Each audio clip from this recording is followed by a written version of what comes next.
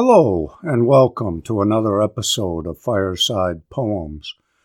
I'm Dr. J. Today's poem is Longfellow's Twilight.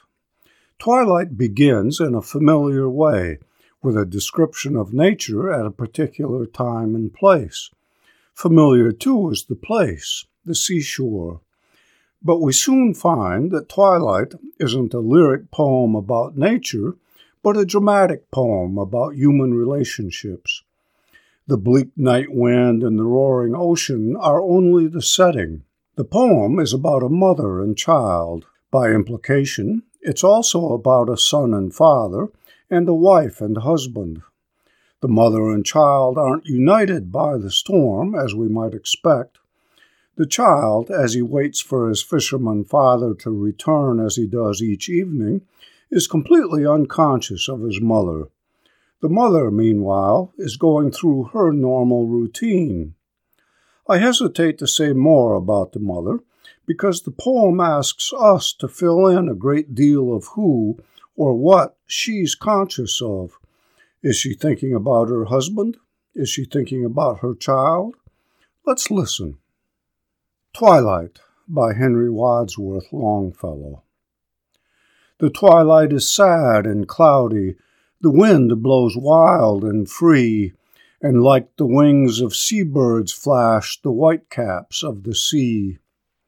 But in the fisherman's cottage there shines a ruddier light, and a little face at the window peers out into the night. Close, close it is pressed to the window, as if those childish eyes were looking into the darkness to see some form arise.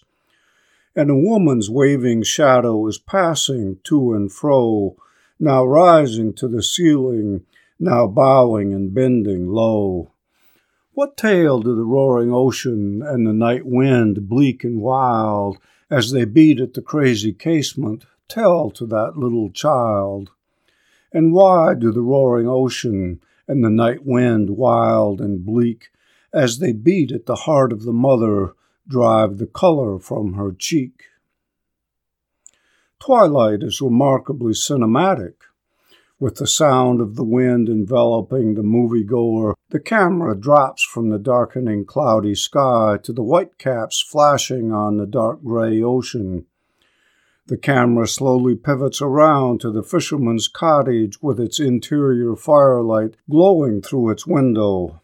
As the focus closes in on the window, we see a boy's face close to the glass, perhaps his hands cupped around his face as he peers into the darkness.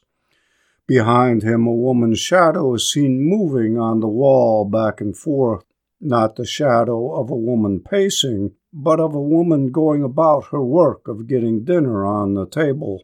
I ask my students, what does keeping to this viewpoint from without instead of moving inside the cottage do? What does the image of the mother's moving shadow do?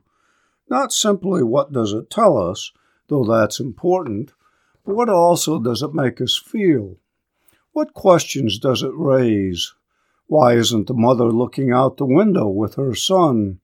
What do we learn in this poem of what it means to be the wife of a fisherman? What do we learn about what it means to be a mother? Let's listen again. Twilight by Henry Wadsworth Longfellow. The twilight is sad and cloudy, the wind blows wild and free, and like the wings of seabirds flash the whitecaps of the sea. But in the fisherman's cottage there shines a ruddier light, and a little face at the window peers out into the night. Close, close it is pressed to the window, as if those childish eyes were looking into the darkness to see some form arise. And a woman's waving shadow is passing to and fro, now rising to the ceiling, now bowing and bending low. What tale do the roaring ocean and the night wind, bleak and wild, as they beat at the crazy casement, tell to that little child? And why do the roaring ocean and the night wind, wild and bleak, as they beat at the heart of the mother, drive the color from her cheek? Though very different poems, the subjects and settings of Twilight and Longfellow's earlier poem, The Wreck of the Hesperus, are very much the same: parent-child relationships and the dangers of the sea. The Wreck of the Hesperus is by far the more popular and well-known poem, but for me at least, Twilight is the better poem. Or since better is very difficult to define when talking about art, perhaps it's more accurate to say that Twilight speaks to something deeper in me. It seems to me a more mature poem. Longfellow wrote The Wreck of the Hesperus in 1838, Twilight in 1846. 8 years may not seem like a long time, but in that interval Longfellow married Fanny Appleton, a woman much more his equal than his first wife Mary had been, and become the father of 2 boys. In addition, he had formed new friendships, read and taught more, and traveled more.